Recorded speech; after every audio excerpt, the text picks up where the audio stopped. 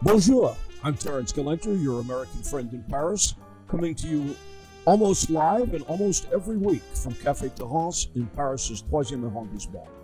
This program is being sponsored by a generous contribution from the Billy Cohn Collection.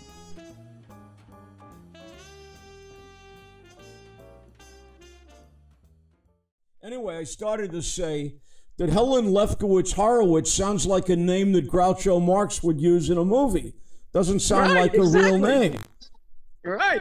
So no, the reason I use the three names is that when I published my first book many decades ago, I had two wonderful living parents, and I had the last name Helen L. Horowitz. But I thought my parents, whose name was Lefkowitz, and which was my full name until I was married at 21, I thought that they should have their name in too, not just my in-laws' name. So I gave myself that author's name. And when I did my second book, I tried to change it back to Helen L. Horowitz, which is actually my kind of legal name now. And I can't do it. The Library of Congress won't let me. Well, you became too popular. A victim of your own success, I would say. Interestingly enough, as you mentioned, look familiar? Yes. Yeah, I even have notes in there from when I read it 6 years ago. You know, I thought that you had maybe reviewed it, I'm sure. I thought that I had been. I was aware of you. I didn't find you in the index. Julia Child. I mean, you're both Smith alumna. So, what was at this point? What was the motivation to write about Julia again, or for you the first time? Oh yeah, for me the first time. Well, I had. I was going to do a book on editors because this was an homage to an editor that I had who is now retiring. Okay, this was she had edited 3 books of mine at Knopf very beautifully. Who was that? Her name was Jane Garrett. Okay, and I decided I'd write a book about editors. So I went to the Schlesinger Library, and someone suggested first, why don't I look at Judith Jones? And I did look at Judith Jones, and at that point, there was a director who was only filling in for between 2 directors of this institution, which I know very well, and is a block and a half actually from where I am now, the Schlesinger Library. And she said, "Why don't we have lunch?" And when we had lunch, she said, "Tell me what you're working on." And when I did told her, she said, "Oh, you've got to look at Paul Child's papers." And I said, "Why?" She said, "I'm not going to tell you why. Just do it." So I did it. And I went to those papers, and it had this incredible record of Julia Child, also had some record of Judith Jones, but it had this incredible record of his wife and the making of this book. The Mastering the Art of French Cooking. Right, there we go. And you can see I have a fairly worn copy, which I've had since 1960. Hopefully you've been using it. Actually, we won't talk about that. Because I have cookbooks like that. Not that one, but others. Okay. And so I was fascinated by Paul Child's daily letter to his twin brother, Fred.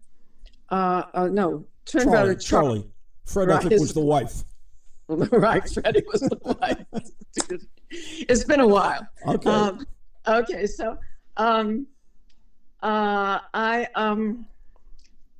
thought, what am I reading? And I just got fascinated by his letters. So if I can just stop you for 1 second. Had you read her nephew Prudhomme's book prior to this? I had the other books they're sitting on my shelf in back of me. Okay. I'd read other books by members of the family and such. Right. So I was kind of aware of her, and I had met her at Smith College. Okay. And that was really fun. And I found her to be a quite warm and personable human being. Very menschly, one might say, right? What? Very menschly. Yeah, right. Yeah. If one with a name like McWilliams, if one can be menschly, she seems to me that she was too. My perspective. Yeah. Right. No, she was warm in that kind of way. I remember I wrote a book called Alma Mater, which is on the 7 sister colleges, the primary 7 women's colleges of a certain period. And so I was interested in architecture, so I really did it on the architecture of these schools and how that differed from men's colleges. Okay, and so I was invited to the inauguration of a new president of Smith College. I was teaching at University of Southern California at that point because she wanted to have a symposium on my book as a kind of academic moment of her inaugural 3-day weekend. Okay, that's the way they do things at Smith. Okay, so there I was listening to a critique of my book and responding to it, and then I had invited my husband's parents, because my mother-in-law had gone to Smith, to come and join me for that weekend. I had come from California and I could visit with them. So we were eating lunch in the faculty dining room. Julia Child was in charge of all meals. She didn't cook them, but she gave the recipes for them and she oversaw the kitchen. And she walked out and greeted everyone in the room.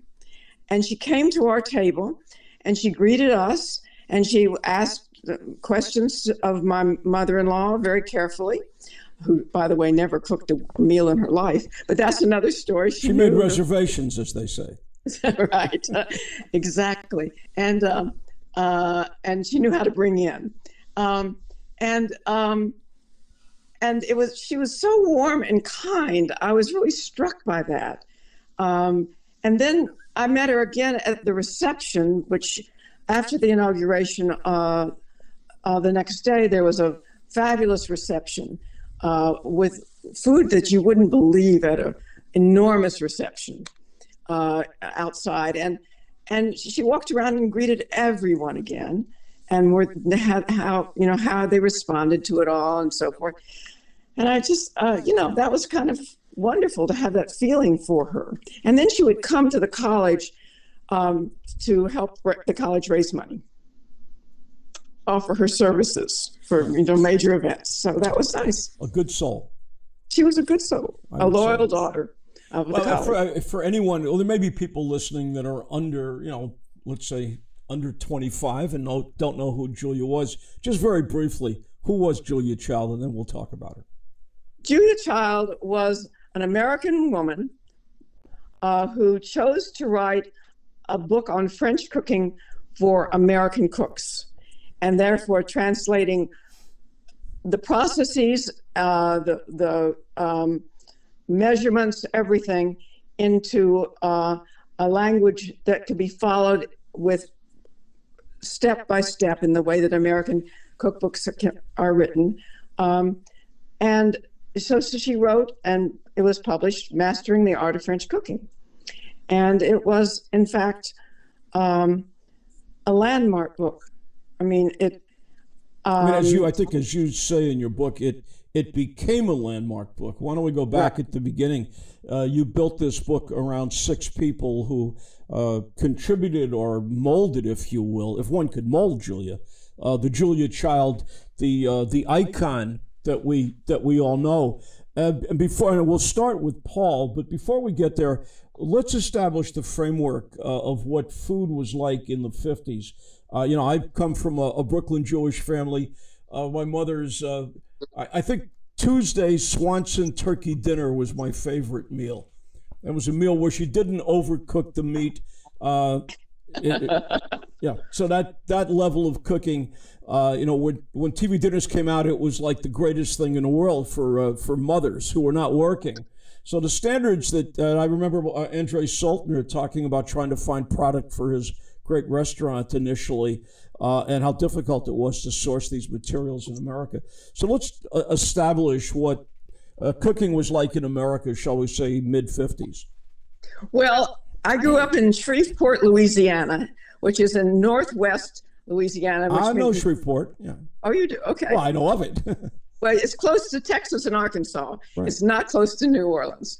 And you always have to say that because everyone says, oh, Louisiana, New Orleans cooking is so wonderful. This was kingfish country. Anyway, I happened to have a grandmother who lived in the house and who was a superb cook. And she was an quite elderly grandmother. She was 42 when my mother was born. Mm-hmm. So she was in her 60s when I was born. And she came to live with us when she was about 70. And she was a superb cook. And I just peeked over. I loved to be in the kitchen with her. My mother was always out. I'm the daughter of a rabbi, and my mother was a woman of good works. And so she was on every sort of good committee in town. And so her afternoons, she was normally not there. She was at a committee meeting. And my grandmother was there, and she was by 4 o'clock in the afternoon, she was in the kitchen. And so I absorbed what she did. I knew how to cook from just watching, being with her. And anyway, so I didn't have that experience, but I know what you mean. But I think in Shreveport, the Jewish women, at least in Shreveport, were better cooks. They really did. And they also had servants who assisted, but the servants typically did the cleanup work. They didn't do the actual cooking. I'm sorry? Nope. I didn't hear a word you just said. Do you hear me now? Yes. Okay. I started to say that if we went around to the country, particularly to not L.A. and New York and places like this, my mother's not here to defend herself. She wasn't quite as bad as I described her.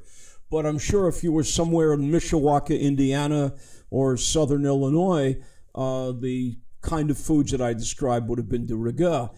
People were not very much aware of French cooking.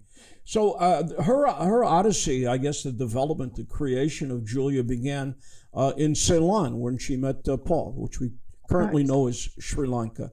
And one of the things I got out of reading, I want to think the nephew's name was Alec or Eric, but Prudhomme, was this extraordinary love affair that they had. We look at Julia, particularly guys of my age, as tall as 6'2", gangly. Could there be a less sexy woman in the world? And yet theirs was a relationship of enormous passion and enormous respect. A relationship that plays very well today, but had all the passion that one want in a relationship. And who would notice? Balding man and his tall, gangly woman, and they just made wonderful love together. Right, and he was quite shorter than she was. I would suspect. Right, yes. No, it was, he was a remarkable person, and I grew to really like him a lot, partly because he provided me with such amazing information in his letters to his brother, but also just because he was in the time in which she was really focusing on her work. He was able to support her 100% and use whatever contacts he had, whatever power he had to do that. And, one of the interesting things was when she started her cooking school with Simone Beck and with Louisette Berthold, they advertised in the American Embassy in Paris for students. And that was the source of their initial student group. Yeah, the three gourmets, as I guess they were called. I think they called themselves the gourmands, actually. Okay. Anyway, but so Paul was very totally supportive and over time, and then Simone Beck. I forget all the other 4 or 5 names that trail before we get it. So we call her Simca, like the car that we knew in the early 50s.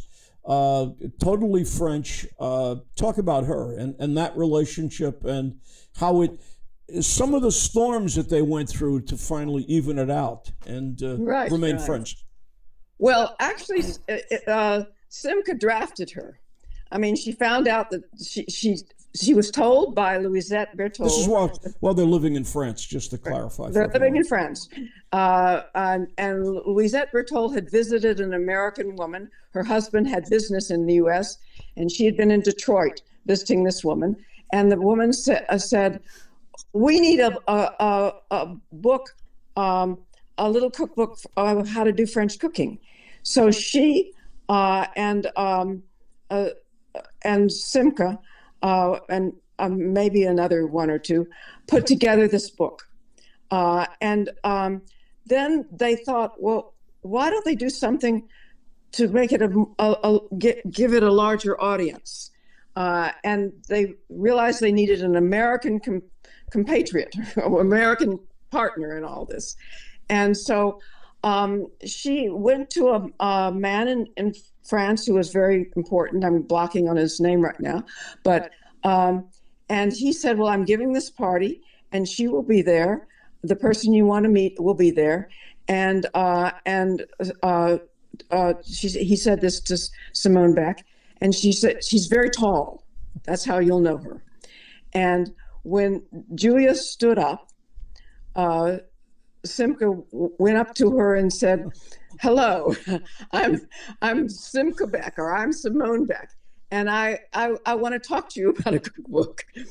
And so they got together. Came up to probably her belly button.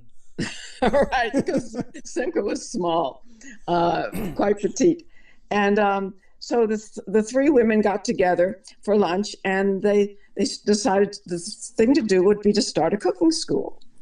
And they used Paul's embassy to try to attract Americans, which did, and that Julia had of Americans. And it was really meant for American cooks, and they thought this would be a good way of trying out recipes. And then it gradually evolved.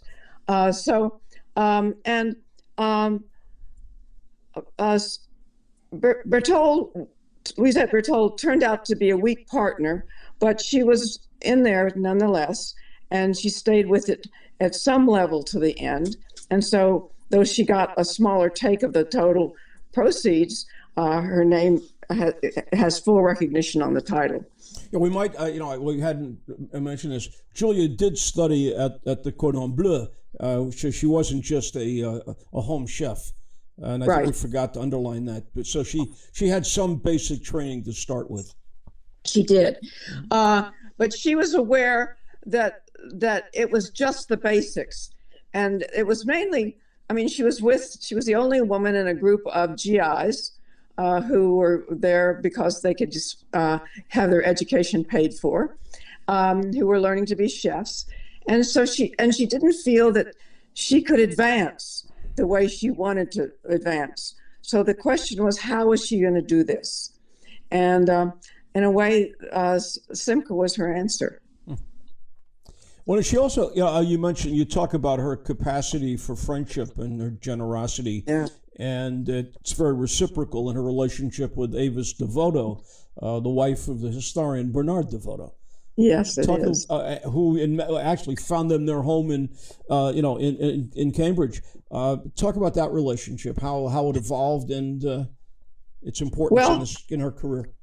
Yeah, well, Bernard Devoto wrote a column in Harper's. I think it was called The Easy Chair. Mm-hmm. And one column he devoted to, he couldn't get a good knife, and how that had just outraged him, that there was no good knife he could find for cutting for his martinis. And cutting his lemon peel? I think it's lemon peel. Yeah. Whatever goes into the martini. Probably an olive peel. Olive peel, a lemon peel. Mm-hmm. A lemon peel. So guess what Julia does? She buys up a batch of French knives, sends it to him, and that starts out with the thank you note, which of course he had his wife do. And that starts a conversation with Avis that only ends when one of them dies. It turned into one of those wonderful relationships. And I'm lucky enough to know Mark Devoto, the son, and who's a musician and a music teacher and a composer. So that's a pleasure for me. And he left all the papers in the Schlesinger Library between his mother and Julia Child, which was wonderful for me. Well, I think one of the wonderful things about being a writer is that you make these unexpected connections that they're just so rich, and you start in one direction, you wind up somewhere else, and it's better, it's interesting, and it continues, so that that relationship persists. Yeah, in a very good way. Right. The road, when we think of it now, I forget how many hundreds of thousands of copies of the book have been sold. But we don't know how it almost was never born. The relationship with Houghton Mifflin, which again was initiated by Avis, and the years of work that went into trying to get a manuscript that would be published and not happening.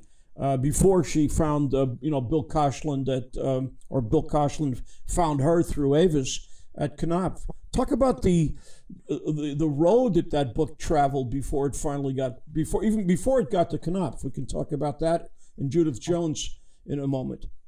Right. Well, what happened was it went to Houghton Mifflin. Houghton Mifflin regards to this day, I think, that it was the worst decision they ever made, that there was no market for this book. They had been promised something else, something for the kind of working book for the American housewife, and this was much too complicated. At that point, the question was, were they going to break it down into something primitive, basic, or were they going to find a new publisher?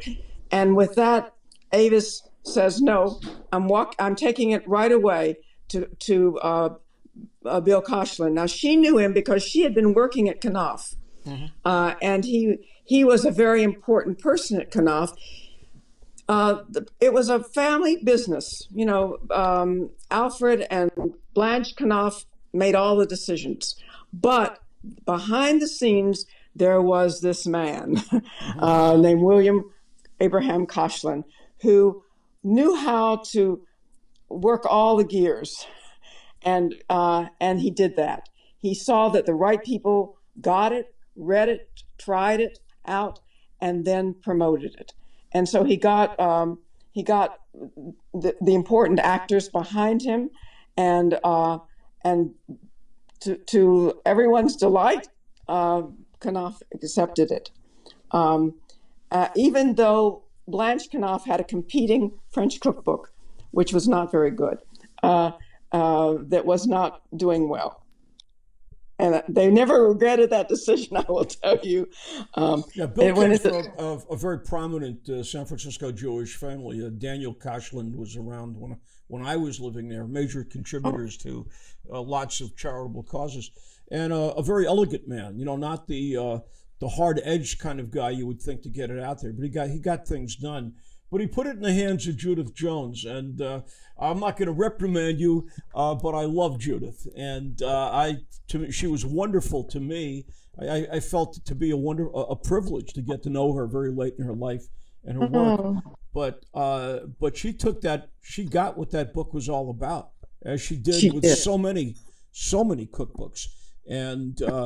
Maybe I'm not being fair to you. She had a particular role that she had to guard, so the amount of warmth that could be there at the beginning probably wasn't the case. But she recognized the value of what Julia was doing, and really got that book out there, got it into the right people's hands, made sure it was properly edited, and it's the jewel that it is, with a big assist from Judith. I think that we would say that she edited it with enormous care, enormous care, and asked questions all along the way, and treated Julia with great tact, and Julia responded with great tact and warmth. And there's this lovely pictures in the book of the two of them poring over something. They didn't pour over manuscript together, but they certainly poured over the book together later on for that photograph, I think. And she, I found her to be a remarkable figure. I mean, a human being. Let's put it that way. They use the word figure in the title, but sure. I would say human being. I found her to be responsive. I found her to be careful. I found her to be exacting. I found her, I mean, you know, the way she got the illustrations done, all of that, everything was just right. And I gave her a lot of credit, I think, for the book, for turning it into the physical book that, you know, I can now hold in my hand, which you're not seeing, but I'm holding it in my hand. Well, barely. You have enough strength to hold it. It's a heavy book. It is a heavy book. No, but I think, you know, what she did, as you say, the precision and the care. I mean, she edited everything Updike ever wrote. She discovered Diary of Anne Frank in French and insisted that Doubleday publish it. She's a woman of great intelligence and perception. And I think that hard work certainly made, I mean, a great editor makes a great writer a better writer. You know, she did that. She saw the real value of what Julia was after and didn't compromise and made sure that book, the reason we're still buying it today after all of these years, I think could be attributed to the assist that she gave her. And they worked out this wonderful system of the basic recipe and then the variations, which is, again, a trademark of this book, which makes it good to use. A great wedding gift. A great wedding, and it has been a wedding gift for many of us. Well, you know, most of us, became aware of Julia through WGBH in Boston, and her friend Ruth Lockwood, and the TV show. When it was originally done in black and white. Seinfeld stole the 3-second rule from her when she dropped the chicken onto the floor, picks it up and says, "No one's going to know."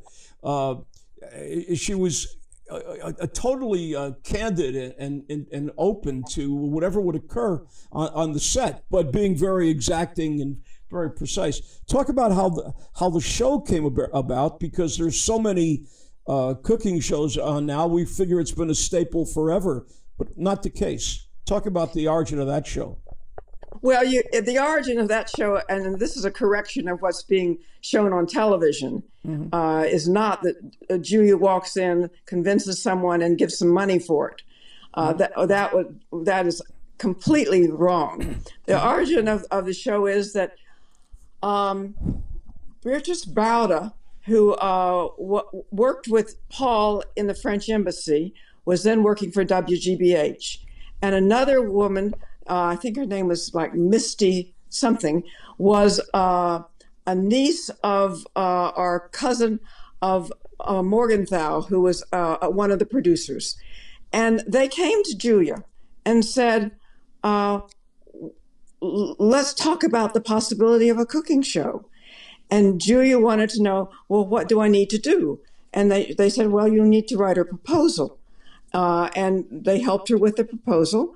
And she presented it, and WGBH gave her a trial of a few, I think 3, which were produced 27 letters to WGBH praising the show. We want to see more.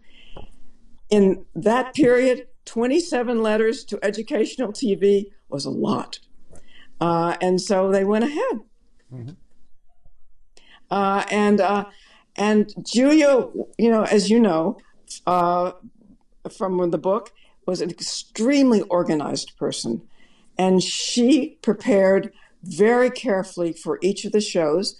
She was essentially assigned to Ruth Lockwood, who was then a assistant director or something like that. She became a producer.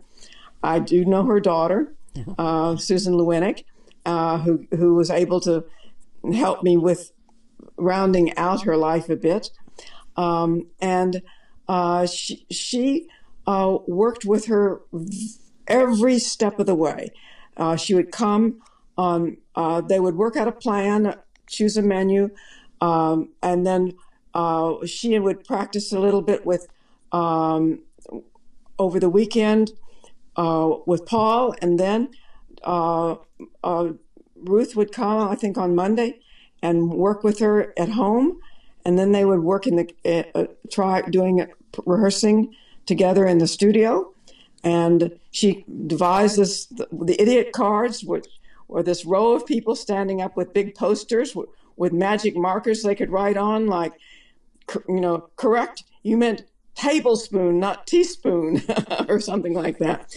And also would tell her that they had signs 3 minutes, 2 minutes, 1 minute, 30 seconds for a segment. So Julia could time her presentation, because it was largely ad lib, even though with some, thoughtfulness behind it.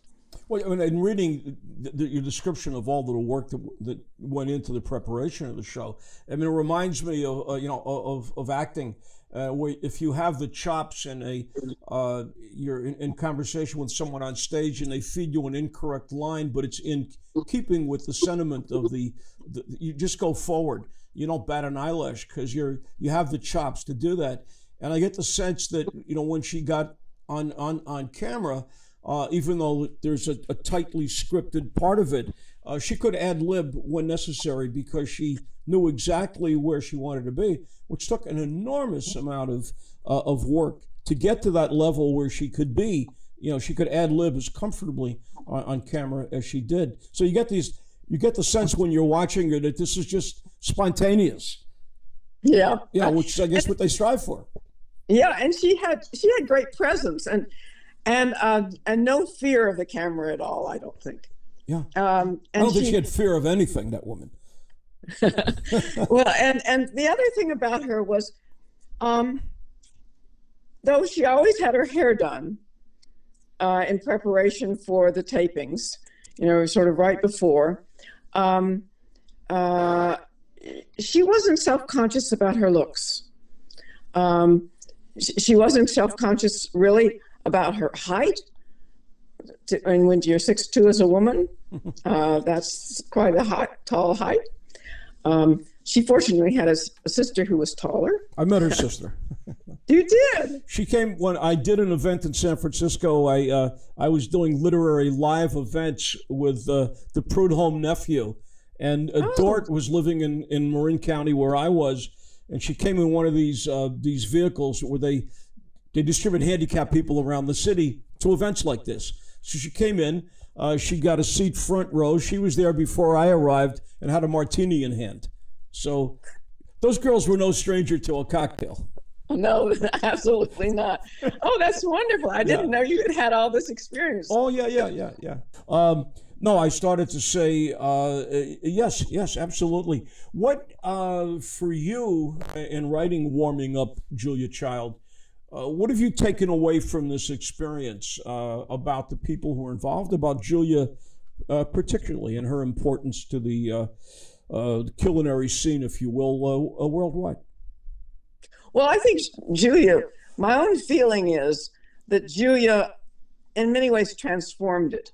I mean, a lot of people did watch The French Chef for entertainment, but I think that she really, there was a shift in our culture that we can attribute to many, many things about that involve food, and the ability to go beyond the hamburger, the steak, and to experiment with a whole range of different cuisines, and also to learn to cook better. Mm-hmm. And I think that she gave it a boost. She's not the only person responsible, sure, but she gave it a tremendous boost, and she also made it seem fun, mm-hmm, which was amazing, a wonderful part of it. She never, when you watch those shows, and honestly, I didn't watch them at the time because I was a graduate student. You know what that life can be like. I didn't have time. But you've watched them in reruns, I'm sure, in preparation. I've watched plenty of them now. And the things she's done with Jacques Pepin, the other, things that evolved out of her kitchen that we saw much later. Yeah. Anyway, she really put a wonderful jolt into the culture. Kicked a lot of us into doing more interesting things with food, and that was wonderful. Yeah. Well, we thank Julia, and I thank you for warming up Julia Child. My guest has been Helen, formerly L, now Lefkowitz Horowitz, also a graduate of Smith. This has been fun. And no, not a graduate of Smith. Wait. Oh. I'm a graduate of Wellesley College. I was a professor at Smith. Oh, pardon me. Excuse me. Okay. Many good years. Part of those seven sisters that you talked about. Right, absolutely. Yeah. Anyway, it's been a pleasure, and good luck with the book, and I look forward to talking to you again. It's fun for me. Thank you. Thank you for joining us, and please share your comments and suggestions at Terrance@paris-expat.com. That's TERRANCE at paris-expat.com. And visit paris-expat.com to sign up for my 5 weekly newsletters about the City of Light. Until next time, à bientôt à Paris.